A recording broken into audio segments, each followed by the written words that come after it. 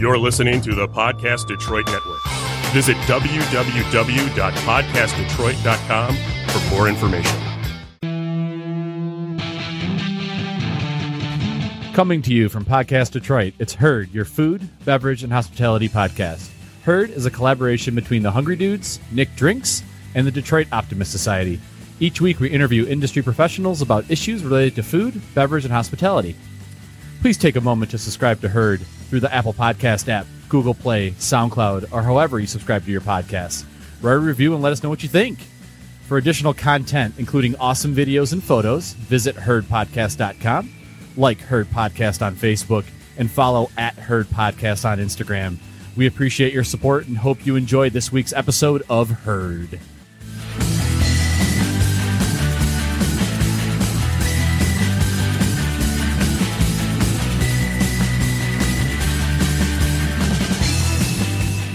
Hello, friends, and welcome to Herd, your food, beverage, and hospitality podcast. Nick is he's breaking everything, knocking down curtains. He was the lights, the lighting was all messed up when we came in here. Well, it's actually fixed now, but you know it was kind of. This is not a visual podcast. No, it's true. I mean, yeah, it's true. I mean, the photos are visual. That's true. Yeah, yeah, and the photos will be easier to edit now. But so obviously, Nick is here. The handyman. Hello. Thank you for all your hard work, Nick. Yeah. Vato is here. I am. Jason is here. Nick told me not to breathe. And and Randy's here. Hello. And our very special guest, the creator and operator of the very popular Mighty in the Mitten Instagram account, Mighty Quinn. Hi. Hi, Mighty. Thanks for being with us. Thank you for having me. Okay, guys. So we have some. Seems like every week we're starting with the same story about Royal Oak businesses closing. Something closed. Another again. one bit the dust today. Well, here's the thing. So I was going to peel off the letters that said, but the parking, but I was going to say, can't blame parking, but I couldn't get them off. So here's the thing. So 526 Main and Tequila Blue just announced this morning they're going to close, but they are right next to an oasis of parking. So like I was on the forum and was just like, I just want to get this out of the way. It's not because of parking. I have a story about that. Nothing. I have a story about them. I used to, as I mentioned before, write for Real Detroit Weekly.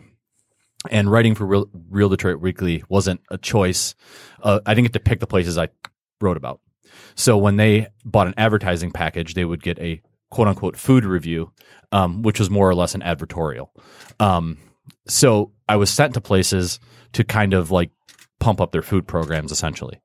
526 and Tequila Blue was one of those places. Well, it's more Tequila Blue than 526. Tequila Blue is upstairs. 526 is downstairs, if I remember correctly. When I went to Tequila Blue, they weren't open at the time. They were the place was closed. They didn't turn any lights on for me. Oh, nice. The chef was incredibly annoyed that I even asked to do this. How dare you, sir? Yeah. He put out some tacos that were they were mahi tacos that were not cooked properly. Purposefully, he told me. I didn't cook these, so don't eat them. Right. Specifically for a good photo, is that why? It was a shitty photo one way or the other. It wasn't going to, that cooking it properly wouldn't have made any difference there. To your point, though, I've been to a lot of places that they just put something out and they're like, this isn't for you to eat. This is for you to take a picture of. Bye. Yep. No, and that happened to me just recently. I did a big photo shoot for a big brand, and they said, don't eat this. It's not cooked all the way. We wanted to make it look good. Yeah, and there's that strategy too. And then the beans on the plate were obviously just dumped out of a can. There's a bunch of issues with it. The issue I have as someone who is trying to seem at least journalistic at the time was that I have to write about the food. Right. So I would go to my editors. I don't know who my editor was at the time, but that's one of two occasions where I just was like, can't do it. Right. I had the same thing. Couldn't write about the food, not at that place, but and then you're just like, oh, I walked in, the place looks nice. The food looks like it could be okay. Yeah. What's the thought process there? What do you mean? I mean, so you're just wasting the food to save a couple extra seconds on cooking it? Or I would say it's even more valuable now. And I'm going to hate the words coming out of my mouth, but most people aren't going to read the article. They're going to look at the photo and be like, that looks great. I'll go eat there. Well, no, because back then, Joe can attest to this, because I also did the food stuff for Real Detroit. Everything was in black and white. It did not look. I mean, there was no color. Oh, right. Yeah. That's a whole nother issue. Right. So you're taking printing food, black and white food photos. Yeah, man. It's just not coming out. And finally, the web stuff started working out, and with Metromix and all that. So it got a lot more color. But yeah, you overcook it. Like I had one person overcook scallops, just to have that really like brown, top to it. Yeah, that buttery brown top, and he was like, "No, you do not want to eat this." And I think this is a good point good place to bring Mighty in here because of your Instagram account, right? So everything that you post on your Instagram account, and then we do this with the Hungry Dudes, is consumed. We eat all of it. Yeah, I feel like here. Okay. I'm the same way. Everything you see on my account is I've cooked it or I've gone to the place and I've consumed it. So it's completely real. It's not this I'm taking the photo for Instagram. It's I'm actually eating this, Yeah, and I could see from if anyone, out there follows her, like she'll post stories along with the photos, and there's maybe another additional 8 to 12 courses afterwards. I mean, and people know when they follow me and they see my stories, they see I'm an active person, They're always surprised to see me and they're like, "Oh my God, how do you eat so much?" And I'm like, "Well, I move a lot, I run a lot. I'm constantly on my feet. That's just my nature. So I have to eat more. I don't have to actually eat that much, but it's fun, right? Yes, it's fun. I mean, I seek pleasure in eating and I enjoy it. Yeah. So, and they're great photos. Oh, well, thanks. Yeah. So, I mean, you're probably not walking around with a 3-point lighting kit. I am not. Yeah. I am not. I find it because I'm also taking the food, but I'm also the person behind cooking it too. And I just look at the people and, my boyfriend has experienced this, where my friends have experienced this, my parents have experienced this, where it's like, okay, you can't really eat it until I take a photo of it. And I try to do it just very quick, so the food isn't compromised, like the temperature of the food. Although sometimes I think food tastes better cold, but that's another topic. But yeah. I mean, I don't carry a big camera. I know a lot of people that are food bloggers that do it. They carry a nice camera, nice lenses, and they'll take it really quick and then they go home and edit later. But yeah, I just do it with my phone. Do you edit with your phone? I edit with my phone too. So my new thing, because I used to get yelled at a lot for this, is, taking the picture, editing it, posting it. So what I'll do is I'll take the picture, then we'll all eat. Mm-hmm. And then I'll, maybe in a lull, I'll start editing, and then I'll start posting. And everyone's like, "What are you doing?" I'm like, "I'm coming up with hashtags." Someone else give me a hashtag here. Well, you're supposed to have all your hashtags written on your notes, and then you just copy and paste your hashtags onto your Instagram photo. I have different hashtags depending on the place I go. So that's why you have a group for this is for my coffee shops, this is for my travel, this is for my food. Wow, it's strategic. I like that. It's very strategic. I do that when I'm shooting a course out, at an event or something like that. I'll do the notes and I'll copy and paste that. But most of mine are, I only have a couple, and they pop up right away as soon as I type in hashtag V, and all of a sudden there's Vado Photo, there's Vado, hashtag T, the hungry, so those all are pretty easy to do, but I've done that both ways as well. But yeah. So let's segue away from that for a second and talk about the good news. A couple of good articles that came out this week. International and national. Yes. So Motor City Gas was named one of the top distilleries in the U.S. by Travel and Leisure. Correct. And then Black Star Farms, their dry Riesling, the 2017, won Best Wine of 2018 during the 19th annual Canberra International Riesling Challenge in Australia. Correct. And the reason why I drug Randy here is because normally when he's doing audio for the TV show, he just gets to hear about this stuff. And now we get to taste them because we didn't have them on the TV show yesterday. So, oh, great. Yeah. But you talked about both these on the show. We talked about them, yeah. Yeah. And I've had Belly Up Bourbon a bazillion times, but I haven't had a lot of Black Star Farms, so I'm excited to try this. So should we start with the Riesling then? Sure, yeah. Okay. Jason looked really excited about that. Well, I was thinking, I believe Motor City Gas, this is their Belly Up Bourbon, but I haven't tried it, but I believe they're also behind the Stank Eye Rye or something like that. Yes. Are they? I think so. Okay, you might be right. This is the kind of the everyday bourbon. Okay. They do have some other one-offs, but he was out when I popped in today. But and they're not closing up and leaving, right? No, they're expanding. He actually Motor City Gas. I'm just kidding. Oh, no, I'm just. they have Royal Oak. They're not on Main Street. They're safe. They're Zero safe parking. as long as they're not on Main Street. That's true. No, I take that back. He true. has like 4 spots. So Oh yeah, he has very little parking. It's all street parking for him. no, he has a little teeny tiny lot next to it. Oh no, that's what I'm saying, but very little. Like Oh, yeah, like yeah. 4 Oh, spaces. nobody's ever going to go there. There's no. No, but you know, if you're that one drinking, of the- everybody's doing Lyft or Uber anyway. right. Isn't that one of the So- locations that's trying to get food trucks?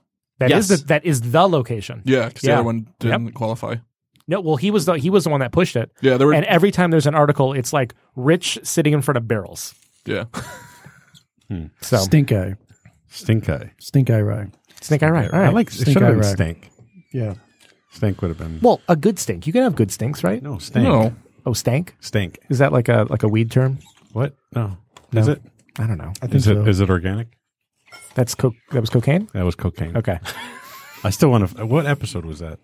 a couple ago we were talking about No, the, but it was way early well, on. on the when you- TV show we were talking about how rats were given cocaine or given alcohol, and within a 10-day window they were more susceptible to want cocaine.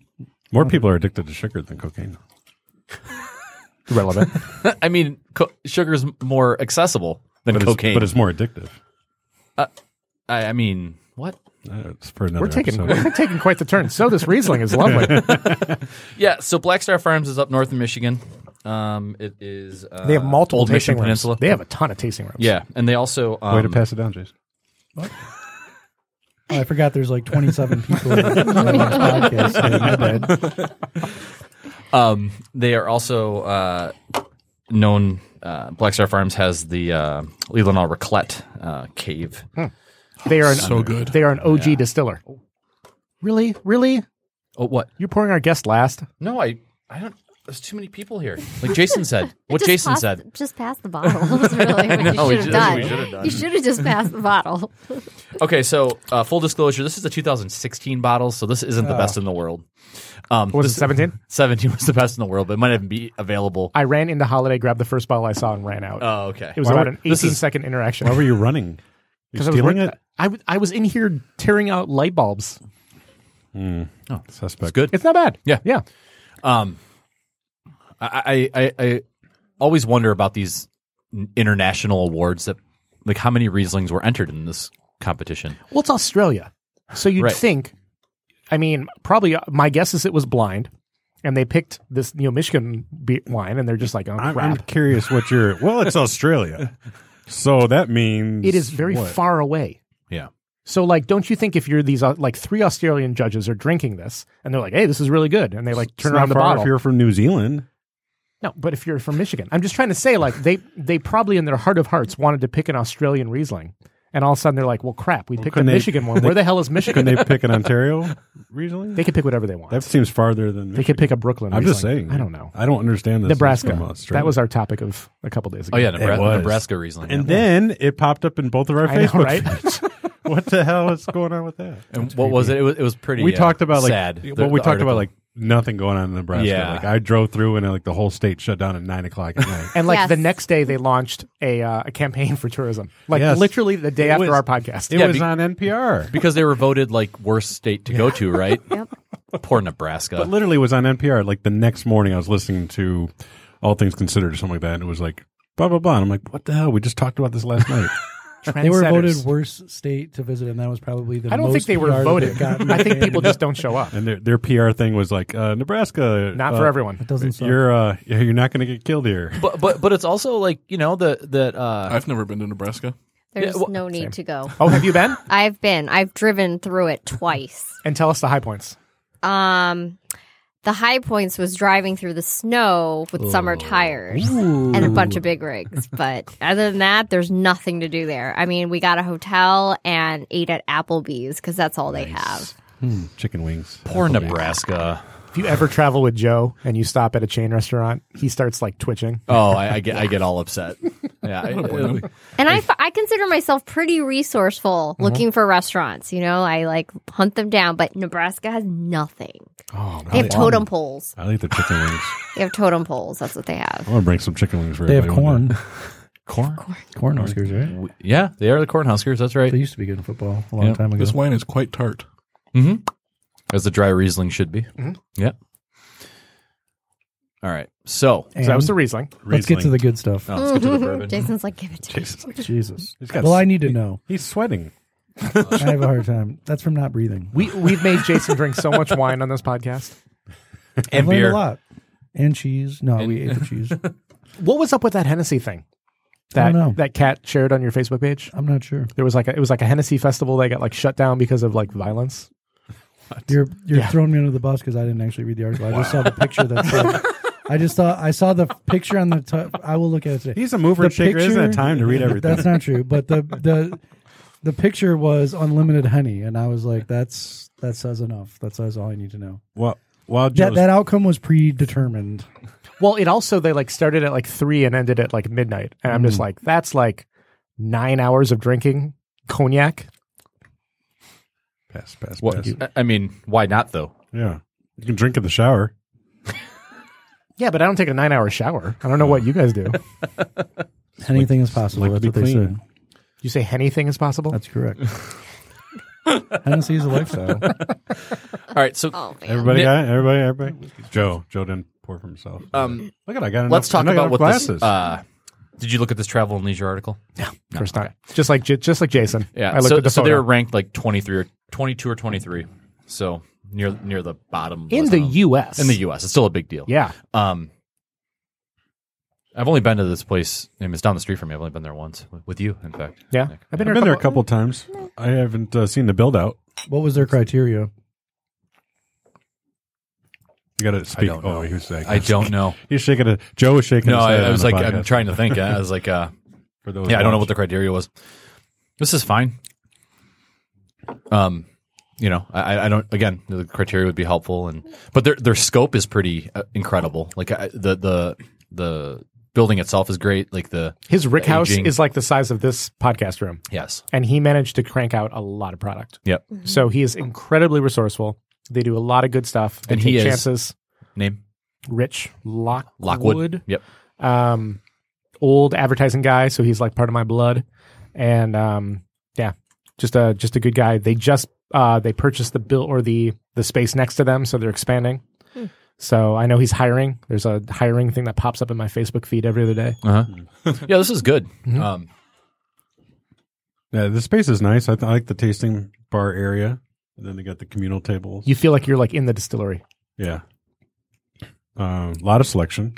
Yeah. Yeah. Yeah, there's no age statement on here, so but it's probably pretty young, right? I would imagine. Yeah. They haven't been open that long. No. Yeah, Unless it's And they're only using their own stuff, right? correct. Yeah. He didn't source anything. Yeah. yeah. So That's usually the giveaway when it says on the back, this is distilled and bottled by them in Royal Oak. So that's kind of cool. Yeah. Usually it'll say Indiana or something else. Oh, when you're right. Buying it from somewhere. yeah. So congrats to Motor City Gas and to Black Star Farm. Yeah. Great work, guys. Good start. Yeah. More importantly, what is going on with these? Are these dumplings in front of me? These are like, They are. oh my God. Yeah, so we They talk- are dumplings. They're pho dumplings. They're Oh. fucking dumplings. They're dumplings with essentially everything that you would get in pho. It's put into a dumpling, and I pan-seared it. I steam fried them, is what it's technically called, and then I put a crepe nest on the bottom of it, and then I flipped it out, and then I transported it here from Detroit, where it continued to get soggy in my car, but it still tastes fucking awesome. So I know this is gonna be like a little Forrest Gump reference here, but looks like the box of chocolates got a little tapped into on one of the plates there. Yeah. Yeah, there was a hungry passenger with me. Quality control. Exactly. But yeah, so these are essentially pho is a beef broth, and so there's beef in there and oxtail. So we've got beef, oxtail, and then the traditional Vietnamese herbs. So got cilantro, got some Thai basil. What's the difference between cilantro? Yeah, I've and never heard of cilantro? that one. Yeah. So cilantro looks like it's also called sawtooth herb, and it's very I don't know how to describe it. It's like cilantro on steroids. Okay. So if you don't like cilantro, it's so weird though, because people that don't like cilantro genetically because of that, you know, it's how they say it tastes like soap. They actually like culantro, which I don't know why. But Do you have to get culantro at a specialty place, or can you? yeah, you do. You've got to go to the Vietnamese markets. Like, I don't think 168 has it even. I was gonna say it's big in Mexican cuisine too. Yes, it is. You're right, because Honeybee Market does have it. And I've seen Kim it Nung? there. So I'll go to Kim Young to Yep, get it. Kim Young. Yeah, Kim Young, and then like Saigon, little Saigon Market will have it. And there's the fast casual Peruvian restaurant in Ferndale called Culantro. Culantro, exactly. Have you guys been to that yet? It's fantastic. Oh, I haven't been. Really? Yeah. All right. And Have you not been there? I have. You didn't like it? I Ooh. was Services. I was Yeah. whelmed. He's gonna say it's not for me. Yeah.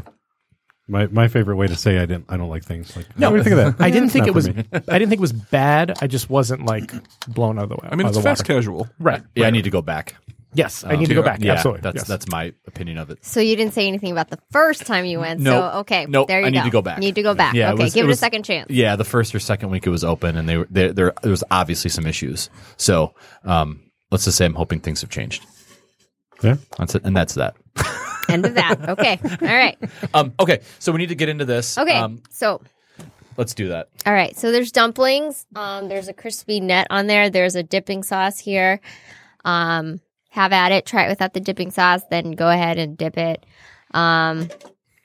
So yeah. Talk about the techniques that go into this. So you said something about a crepe net. Yeah, so I mean, it's a dumpling wrapper. It's wrapped inside. Traditionally, I would do homemade dumpling wrappers, but for this case, you know, it was kind of like really quick. So I did use store-bought, but you know, it doesn't matter if you use store-bought or not. You can still do this outside crepe netting on it, and it's basically cornstarch and all-purpose flour mixed with some water.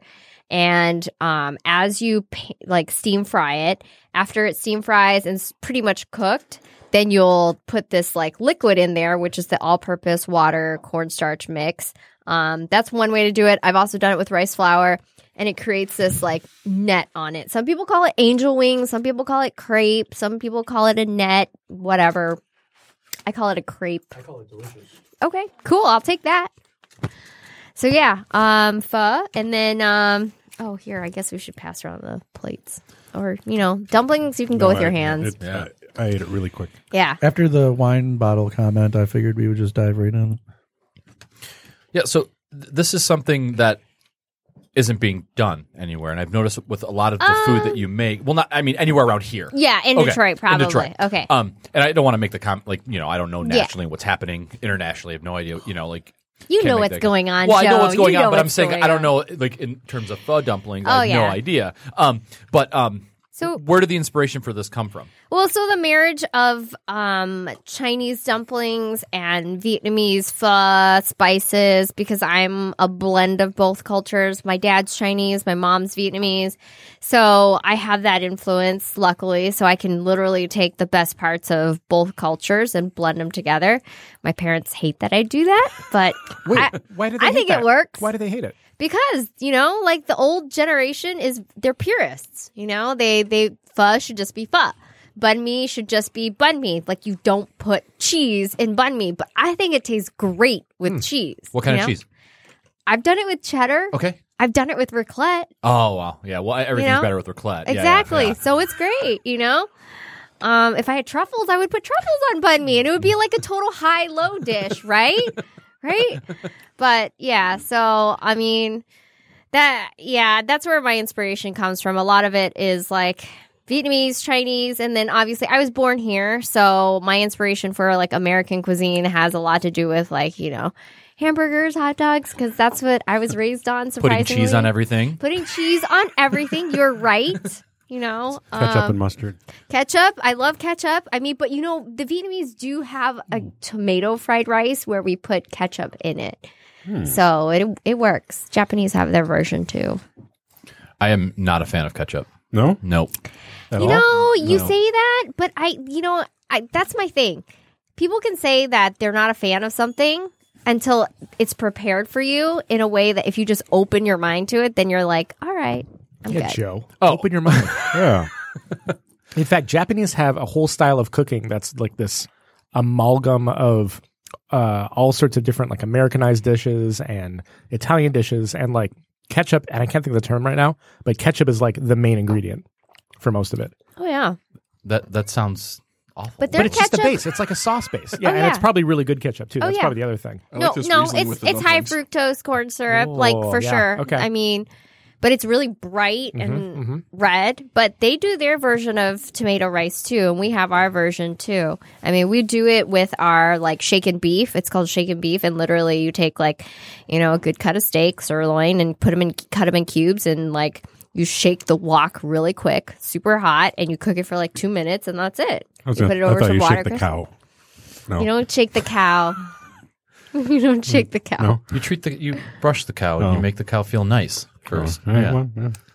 What Doing it wrong. do you have a special stove at home for getting a high heat? Or No. are you doing any tricks? No tricks. I don't turn tricks. Crank it up. I don't turn tricks. Oh, so that sounds like a different podcast. Because that came up when we were talking to, God, I can't remember his name. When we were talking about wok cooking. Isaiah. Yeah. Sonju. Yeah. And he's just like, I don't wok cook at home because I can't get hot enough.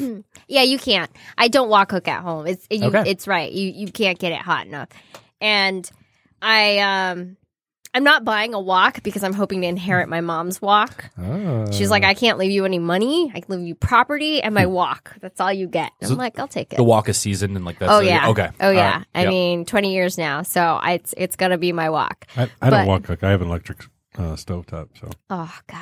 I know. Literally every place I've moved so many times before that every single place that I've lived in, the main criteria was it had to be a gas stove. Like, I don't care. I don't need a washer and dryer. I need a gas stove. What? Yep. Yep. 100%. Literally, the first thing I look at, gas stove. I have to have a How do you gas clean stove. your clothes?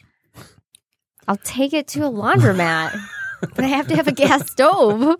I would give up laundry machine for a gas stove. Yeah. Because so we weird. looked at our house. The kitchen was like all stainless steel and a big old Thermador 6-burner. I'm like, yep, that's it. I don't care about the rest of the house. Yeah.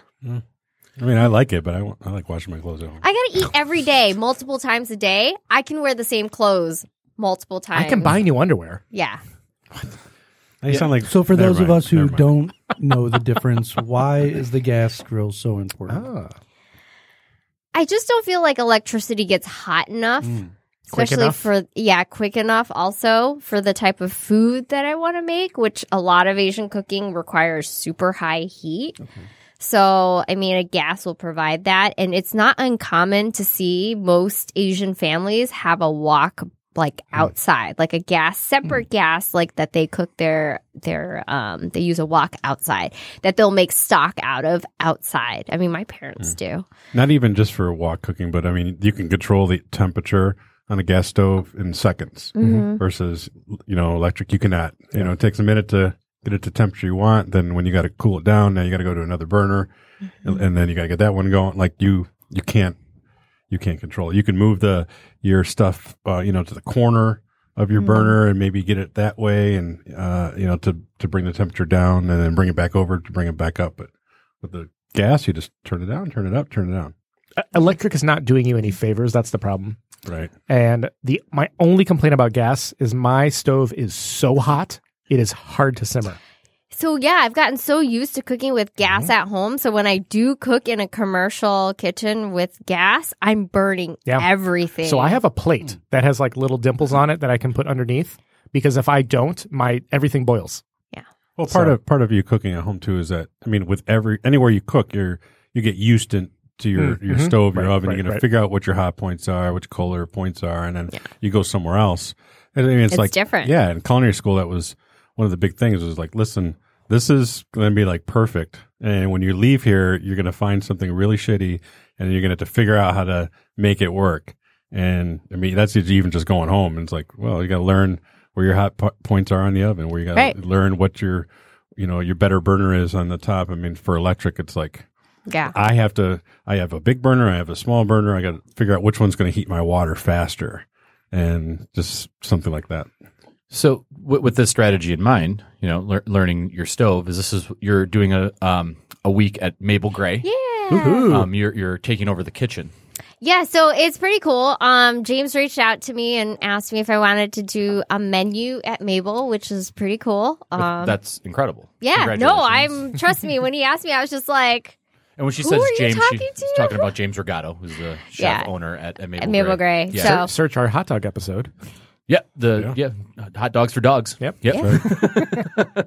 So, Yeah. okay, so that's happening. so that'll be November 20th, 21st, and I think, right? And then 21st, every day, so Tuesday, Wednesday, not Thursday, which is Thanksgiving, and then Friday, Saturday. So, which the response has been pretty great. I'm pretty excited about it. But he reached out, asked me if I wanted to do like a kind of like my own menu for the whole week. So, I wrote a menu. The first, I won't lie, the first menu I wrote, I thought was going to be the menu, but then I wrote it in July.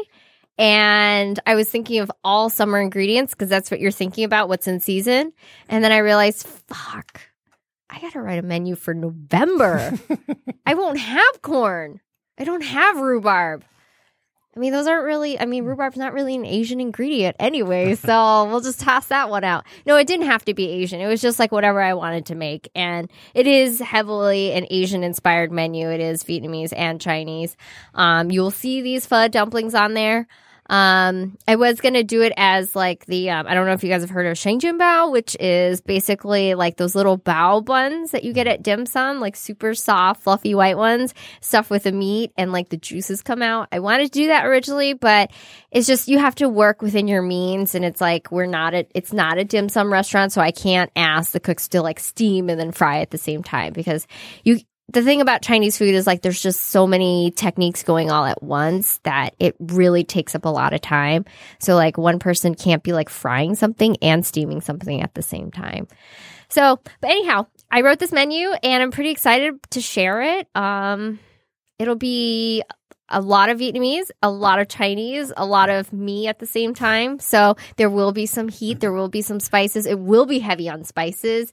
So I just encourage everybody to be open-minded. Don't walk in going like, I like meat and potatoes. Don't walk in. Don't walk in too because you should probably make reservations. I mean, I don't think anybody walking into Mabel Gray will have those expectations anyway. That's the nice true. thing about them. That is the nice thing. And that's what James said too. He was just like, it was nice. He gave me a guideline of, like he said at first, do whatever you want. And I was just like, are you sure I can do whatever I want? He's like, whatever you want. And I'm like, he literally gave me free reign.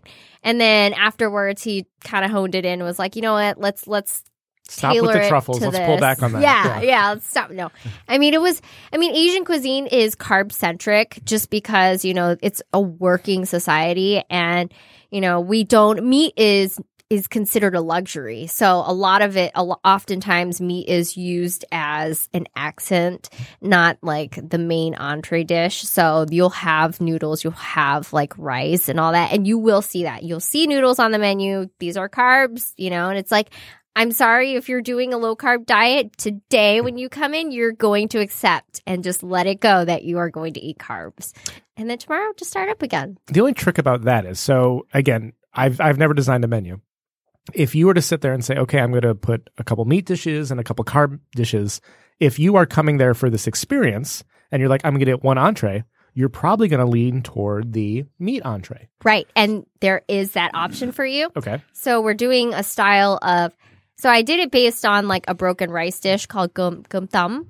And on that dish, it's like a working class meal, which is like, Vietnamese are pork centric because the cows are kind of like in India, how they are, they're sacred. So the cows in Vietnam are used for rice patties and stuff. So you don't really eat cow. Pork is easy to grow. And so there's this dish where it's like a pork chop. You have a egg quiche that's made with ground pork. And then you've got an egg, a fried egg. And then you've got pork skin that literally is like, if it's chicharron, our version is like shredded pork skin. And it's a very heavy dish, but it's meant for you to feel full so that way you can continue working throughout the day. And so I'm taking that idea mixed with bo sam, which is Korean, and it's going to be a large pork chop. James was saying that we're going to put on like a pretty good like A5 Wagyu steak. And we're we're going to mix that with, like, I'm going to serve it with rice and then a Vietnamese pickle, which is mustard green pickles, as well as like a kimchi, radish, and cucumber. And yeah, that's going to be your meat dish. But then we were talking about the menu, and he said that he wanted to do something really fun and add on like something like, I don't know if you guys been to Doug's recently this past summer, and they have their His kimchi Korean hot fries. dog? Doug's Delight. Yep. He was like, he wants to do like a nasty fries, like just a late night fries. And I was like, so are you thinking like Mapo tofu fries on there?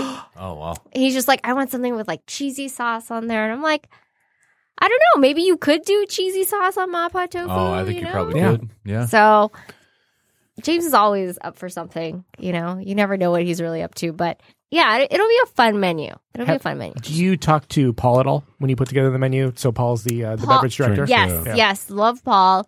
It was funny because when James approached me about this, I wasn't sure if his staff had knew about it. Sounds about right. So, I mean, because he's always coming up with like all these ideas, and you know, it's hard to keep up with him. And so I wasn't sure if his staff knew. So I didn't say anything. And while this was being planned, I didn't say anything to anybody. I just kept it to myself. And I'm like one of those people where, you know, like the Asian culture really teaches you not to say anything or celebrate anything until it actually happens. So like if you were born, like they don't celebrate your birthday until you're actually one. You never praise your child, because back in the days, like the children, sorry, children would die. So Paul made this drink when we were actually in visiting, and I told him, I was just like, you have to remember this drink because I really like it.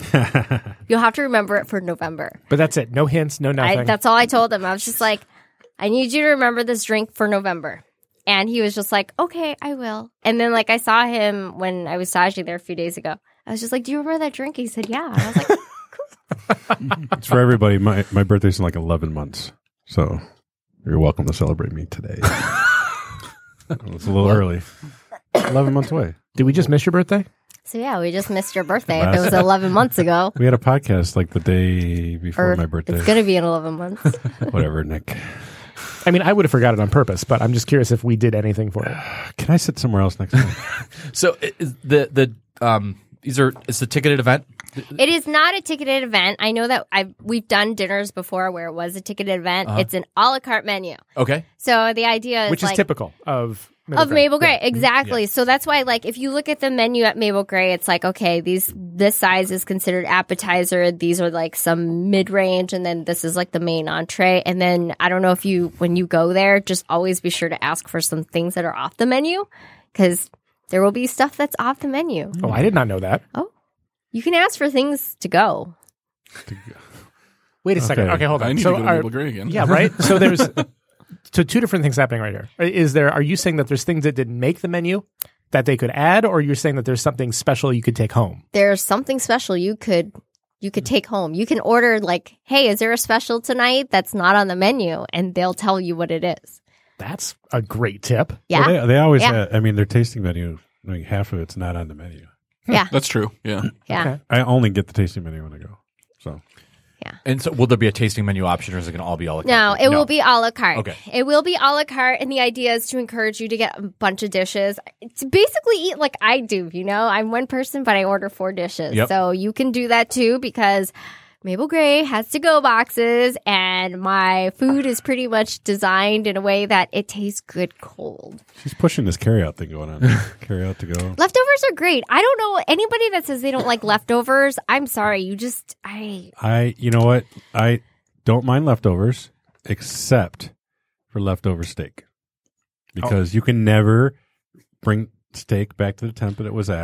don't. Just Yeah. slice it and put it on a salad or something. Make hash. yeah. I'm turning the nachos usually.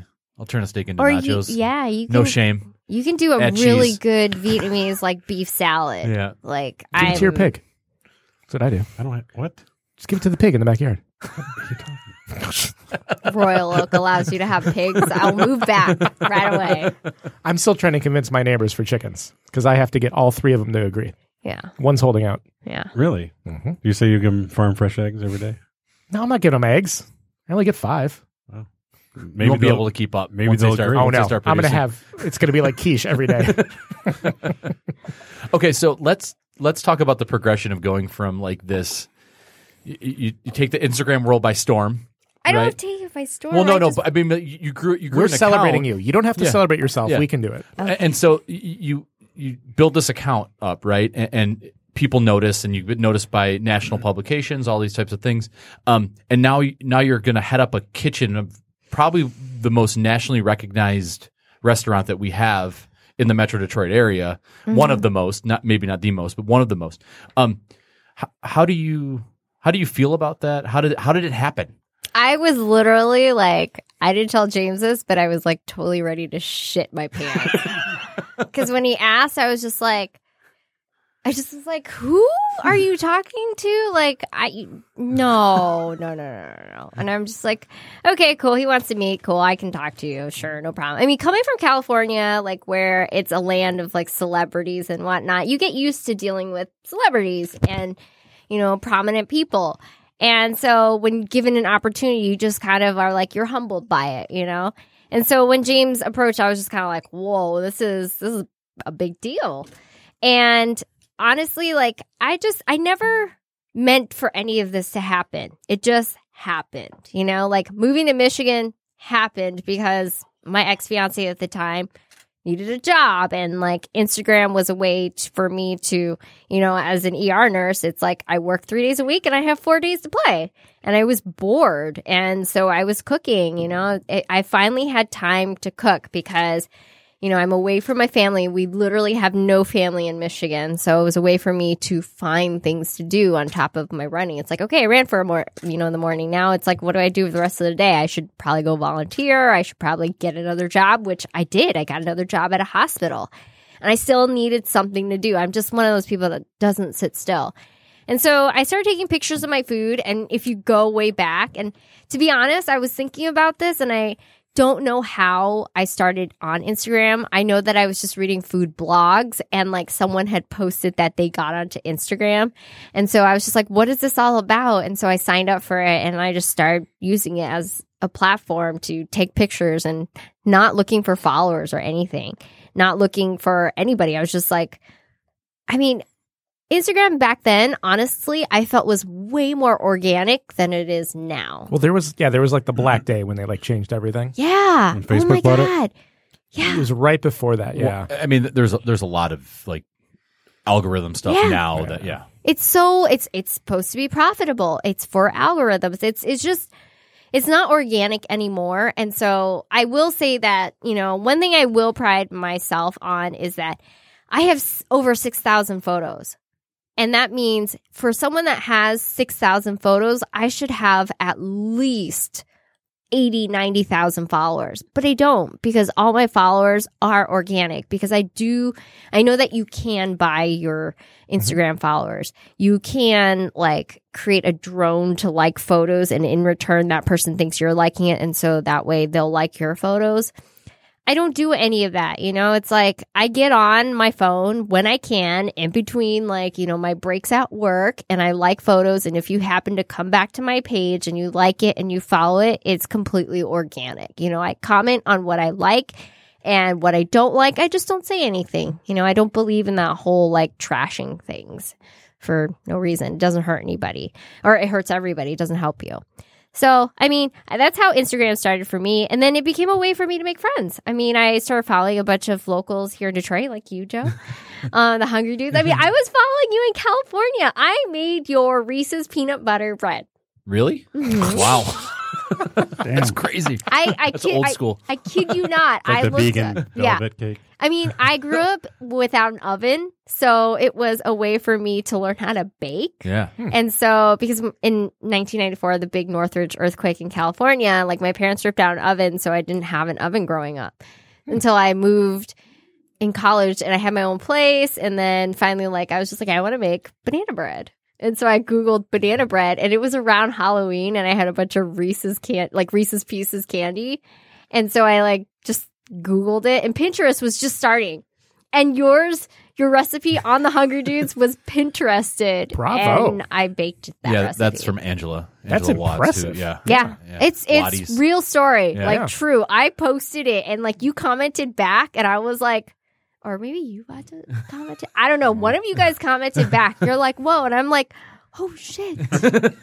Is this really happening? My face turning red right now. I'm really excited about that. What happened? How did you guys fall so far? Wow. Oh, yeah. Tell me about it, right? Wow. So frisky. True story. True That's story. awesome. So, to be on this show right now, it's like, what? Holy shit. So then there's milk bread. So there's milk bread. Yeah, so let's because you've done milk bread pop-ups. Mm-hmm. So that kind of like, did you like dip your toes into like the whole like Baking, costing versus out and like making profit and stuff like that. So let's talk about the whole milk bread craze and how you even came to selling that. Okay, so milk bread started because Asian people like soft, fluffy, white things. Oh, Nick. Loved by Asian people. Damn. Yeah. I'm crying on the inside. I think they call that a clapback. There's not a lot of like the crusty breads, okay? Like I think in Vietnamese food, the baguette is and that's borrowed from French, Right. culture. That's their influence was the only way we have like banh mi sandwich on baguettes. But I'm pretty sure I've done it before. I've done it on milk bread. It tastes just fine, if not better. And a point of reference real quick is if you've ever been to a Chinese restaurant, you get those soft, sweet rolls, whatever. Is that milk bread? It's not. It's not milk bread. Okay. So Those are like almost like Hawaiian rolls. Yeah, they're almost Kind like of. Hawaiian rolls. Yeah. So I've gone and that's- bought them at the Chinese restaurants in like 18 packs or whatever. Yeah. Just take them. Oh, they're so So good. that's a point of reference. It might Right. be a little bit off, but that's Yeah. the soft, It's spongy super white soft. thing. Exactly. And the reason why they're soft is because it uses a technique called tangzong. So the idea of milk bread. Nope. You got to tell what that is. Yeah. You can't just glance over it. Okay. So tangzong is basically if you have a starter in European and American way of making sourdough bread, you use a starter. Our version is basically, it's called tangzong in Chinese, which is also starch gelatinization. So you take milk, water, and flour, and you cook it down into a paste. And that paste gets added into a dough the way a starter would. But you're not growing this like you. No, like you you're would a not starter. growing it. So exactly. there's no yeast. There is yeast. I Okay. mean, the bread, the main dough still contains yeast, but you're adding this paste in there. Got it. And the idea is that milk softens bread. So there's milk powder, there's cream, there's butter, and there's sugar, and that's what makes all of milk bread. Does it have to be cow's milk? I've done it with coconut milk. I haven't done it with Ooh. almond milk or soy milk. Or like because- goat or sheep? Yeah, I mean, that's all fine. Yeah, that's totally fine. I just wondered, it has to be. So this is so people that are eating it, they would have to know that whether or not it's an animal milk or a Right. vegan milk. Well, first of all, by definition alone, it can't be vegan because there is milk powder in it. I got you. Unless you're using soy milk powder, which I don't want to dabble in either. I mean, all these allergies and whatnot, you don't really address them in Vietnam or China. It's like, you don't. Like, everybody eats, and it's like, we don't worry about, we're going to gain too much weight here or there or whatnot. We're eating for partially the sake of eating, but and for pleasure. So, but anyways, so to get back to it, milk bread came about again. So I go home every year to see my mom and my dad in California. And so I'll go home and my mom and I, she started baking because after the renovations for the earthquake, they got an oven. And my mom said, let's make milk bread. She was like, this is a super soft bread. It's, part of our identity. And I was just like, sure, why not? So we followed a recipe. And I kid you not, for 14 days that I'm at home for 2 weeks for Chinese New Year and just staying at home, we made milk bread. And my dad was like, I can't eat any more milk bread. Like, I cannot eat any more milk bread. So we were feeding our dog milk bread. But like, we just made it and kept making it till it was a dough that we were happy with. And so now when I make milk bread, I call it a mother dough, just kind of like how Christina Tosi does with her bread dough. And she's from Milk Bar. Yeah, New York, she's yes. from Milk Bar. Yep. Exactly. Yeah. Will Godera's wife? Yeah. Yeah. Yeah, that's his wife. Yep. I went there in August. I Milk stumbled in into Milk it. Bar? Oh, Milk Bar. Yep. Yeah, it was cool. I had the crack. what is it? The crack pie? Yeah. Oh, yeah. And some cookies. Yes, At yes. 1 a.m. on a Saturday night. compost I was like, cookie? What is this? This is amazing. Yeah. Mm-hmm. The corn cookie is still my favorite. It's still one of my favorite cookies, as well as like the compost. But anyhow, anyway, so made this bread.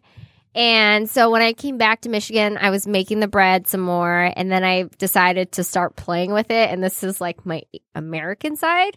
So I started like doing a Chinese scallion bread version with like, scallion and sesame seeds. And then I've done like a matcha version. I've done like a coconut version. I've done an ube version. I've done pandan. I've done ham and cheese. I've done peanut butter and chocolate. I've done everything with this bread. It is so versatile. And the thing is, like, the reason why I love the bread, like, I literally love the bread, is because of the process. It's like challah bread meets, Holla. it's like challah bread with brioche bread with Hawaiian bread without all that fat. Like, there's in a whole loaf, like a 2-pound loaf bread, there is only 3 tablespoons of butter, and there is 1 egg in it. Have you ever made a bread pudding with it? Oh, yeah. I've done bread pudding. I've done French toast. It makes the best grilled cheese sandwiches. It does. It's so versatile. Like, I really do love it. And like, honestly, like, I had thought about making like, starting a bakery or something based on this bread. And it's funny because Kindred in South Carolina? Yes. Yeah, South Carolina. Yep. They have a milk bread version. North Carolina. It is North Carolina. Yep. Okay. Yeah. So their bread, like their bread service when you sit down, is milk bread. And I love that. It's tremendous. It's very good. I have to get out there. Yeah, it's a great restaurant. Yeah. Yep. Yeah. They just opened a second one. It's called like Sailor. It's fish oriented, kind of like our version of Voyager. Oh, okay. Yeah.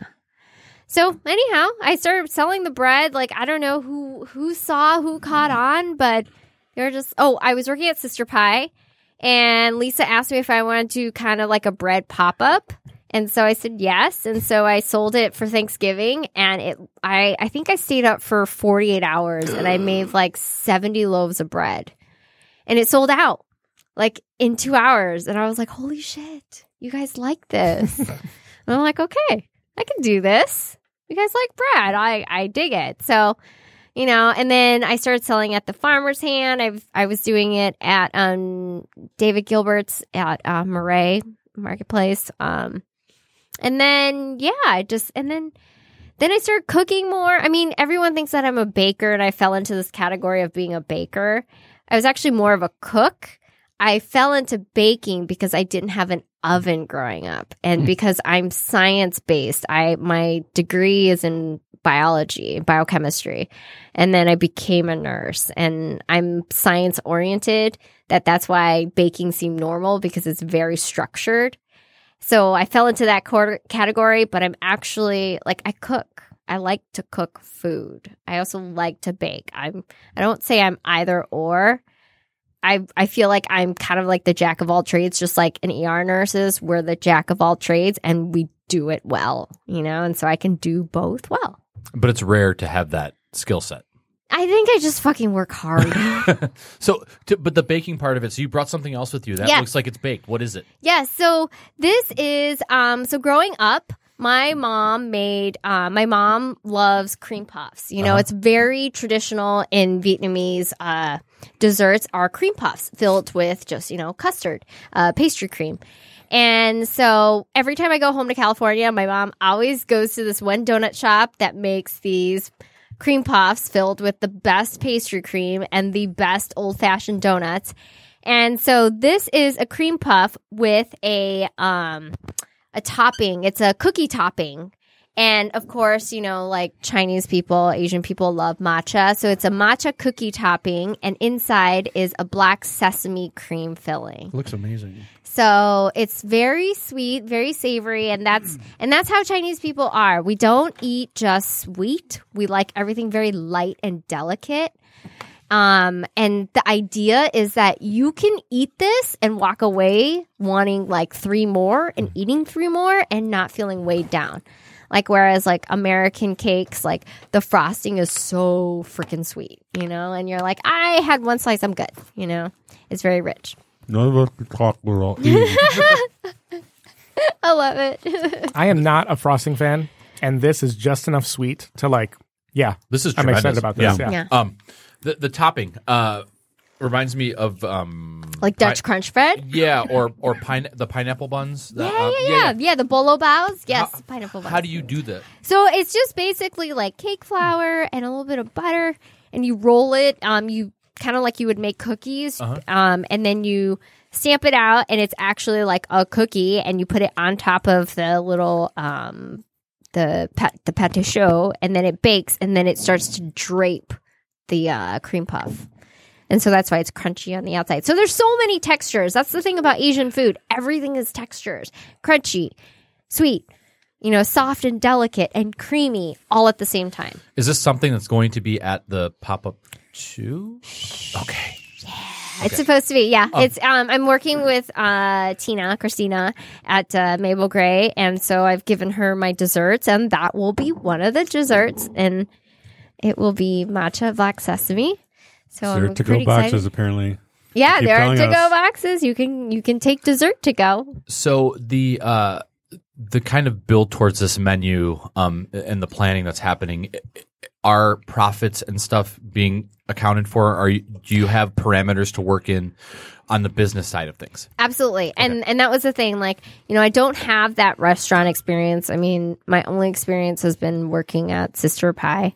And so James has been teaching me, like, okay, if you obviously have truffles on your menu, or if you have ingredients that are going to require, or even labor, like making the dumplings, it takes a long time. It's really going to cut into your profits, and it might be shared with the customer. It's going to be passed on to the customers. And to me, at the same time, I'm not against passing it along to that customer as long as you as a customer know that you're getting a quality product. I think people think that, Asian food in general, they're expecting cheap food. Asian food doesn't have to be cheap. Mexican food doesn't have to be cheap. We've brought this up a couple of times. I mean, but that is the stereotype. Yep. But I mean, the menu is going to reflect something that is going to be amenable to both parties, and especially Mabel Gray type clientele. So we have talked about it. Yeah. I mean, there's no truffles on my menu. So you're not going to experience that. There's no like lobster. There's nothing that's going to be flown in or anything. I mean, the only thing was really, I guess, like the black sesame paste, which came from Japan. So Why do you guys keep bringing up truffles? because truffles are expensive. No, I know, but I mean, like, Because you talked about it for like a half an hour last episode.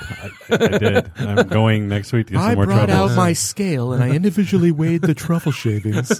Whatever. But do you cook with truffles a lot? I don't, because I met Alex from Old World Farms. I think that's what his Instagram is, but from Old World. And he supplies truffles to James, and James introduced me to him, and I got to hold a $2,000 truffle in my hand, and I was like, holy shit. Did you take a bite out of it? No. Oh, Oh, you my should god. have. You should No, have. I just like held it in my hand. I smelled it, and he was just like, do you want some? And he like shaved it into my hand, and I like stood there eating it one by one, going like, I need to savor this. Like, So if you drop it, the 5-second rule applies, right? yeah. almost Oh had to yeah. go to With the truffles, it's like a 5-minute rule. 5 minute. Yeah, I was going to Yeah. say. And that's like a golf ball, right? Oh yeah. It was very special. It was like one of those moments where I was like, holy crap. So, I mean, because I've never grown up eating truffles before, like the closest I got to is probably truffle oil fries, which is not acceptable. Not acceptable. There was a conversation I think James posted a conversation on Facebook the other day about truffle oil. Never acceptable. Yeah. No. I think Bourdain was very Vietnamese. You're about to say Vietnamese again? No, not Vietnamese. No, Vehemently. vehemently, yeah. Against it, against truffle. Like he's called it one of the worst ingredients Because it's abused. It's super abused. Mm-hmm. I like truffle salt. Truffle salt and French fries is awesome. Truffle salt is actually truffles, though. Yeah, Yeah, I was going to truffle say oil is- that No, truffle oil is garbage. not. It is Right. like it's chemically made. Right. And like, just to give you an example, one of our friends hates truffle fries. She hates it so much. And then she realized that the reason why she hates it was because they're using truffle oil. So she'll go to one restaurant and not really mind the truffle fries. And then she'll go to another restaurant and hate the truffle fries. And it was because of that, because it's chemically produced. I got some awesome truffle salt from Zingerman's. And it just You get everything great from Zingerman's. They won't steer you wrong. No, they won't. They wouldn't be Zingerman's. Yeah. true. If you don't like it too, they'll take it back. So in the neighborhood of Mabel Gray, I think you saw it, the Zingerman's sardine dinner that's coming up? Oh yeah, at Joe Bar. At I Joe will Bar. not be here, but oh my God, that sounds amazing. Yep. Yeah, it's like 5 courses of sardines, including dessert. Thank you, Jesus. Sardine cookies. Yes. Yeah, that looked fun. very healthy fish. Super healthy. Sorry. Okay, so I have to ask, all of this kind of progression that's happening, are you looking to open your own restaurant? I'm not gonna say Announce it here. anything. I'm not gonna say anything Her because podcast. again, it goes back to You that heard whole. it first. It goes back to that whole thing. You don't we don't celebrate anything until I would be one of those people where if I'm gonna open something, it's gonna open without any news coverage. I won't tell you. But we're not going to anything. celebrate it. We're just going to. I mean, you're going to have a birthday at some point. I guess, yeah. I mean, I don't like to tell anybody. I don't like to celebrate my birthday, but other people did for me just recently. So I was just like, okay, sure. But I mean, that I've been doing ER nursing for the past 9 years, and I love it. It is very rewarding. There's Low stress. Oh God, there's no stress at all. I just leave it at work. I come home and I'm totally fine, not impacted by anything. No, I love it. It's very rewarding. I chose that career path early on in my 20s and I was like, okay, this is what I want to do. And then having done it now, it's not that I'm burnt out. I love it still. And if I wanted to really dive in and pursue that as a career, I would fully do it. But I just love cooking so much. I love eating as much as I love cooking. And nursing has always provided a gateway for me to do that because it pays for it. So, yes, ultimately, I would love to move more into cooking. And not to knock either profession, but both of them are over full-time jobs.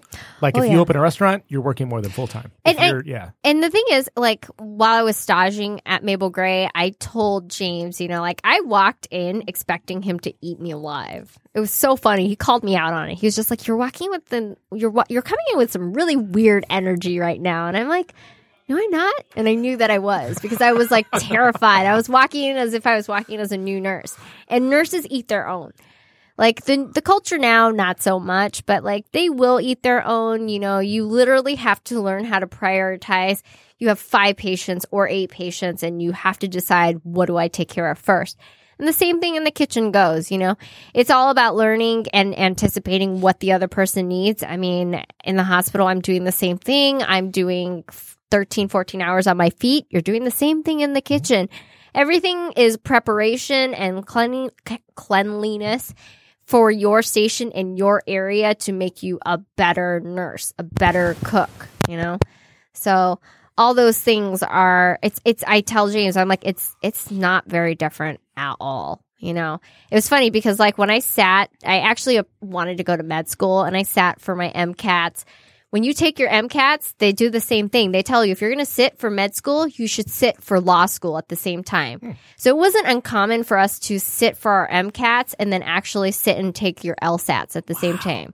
So some of us did do that, because it's the same route essentially. It's the same type of commitment and studying. So I did marching band. I'm an overachiever. I don't know.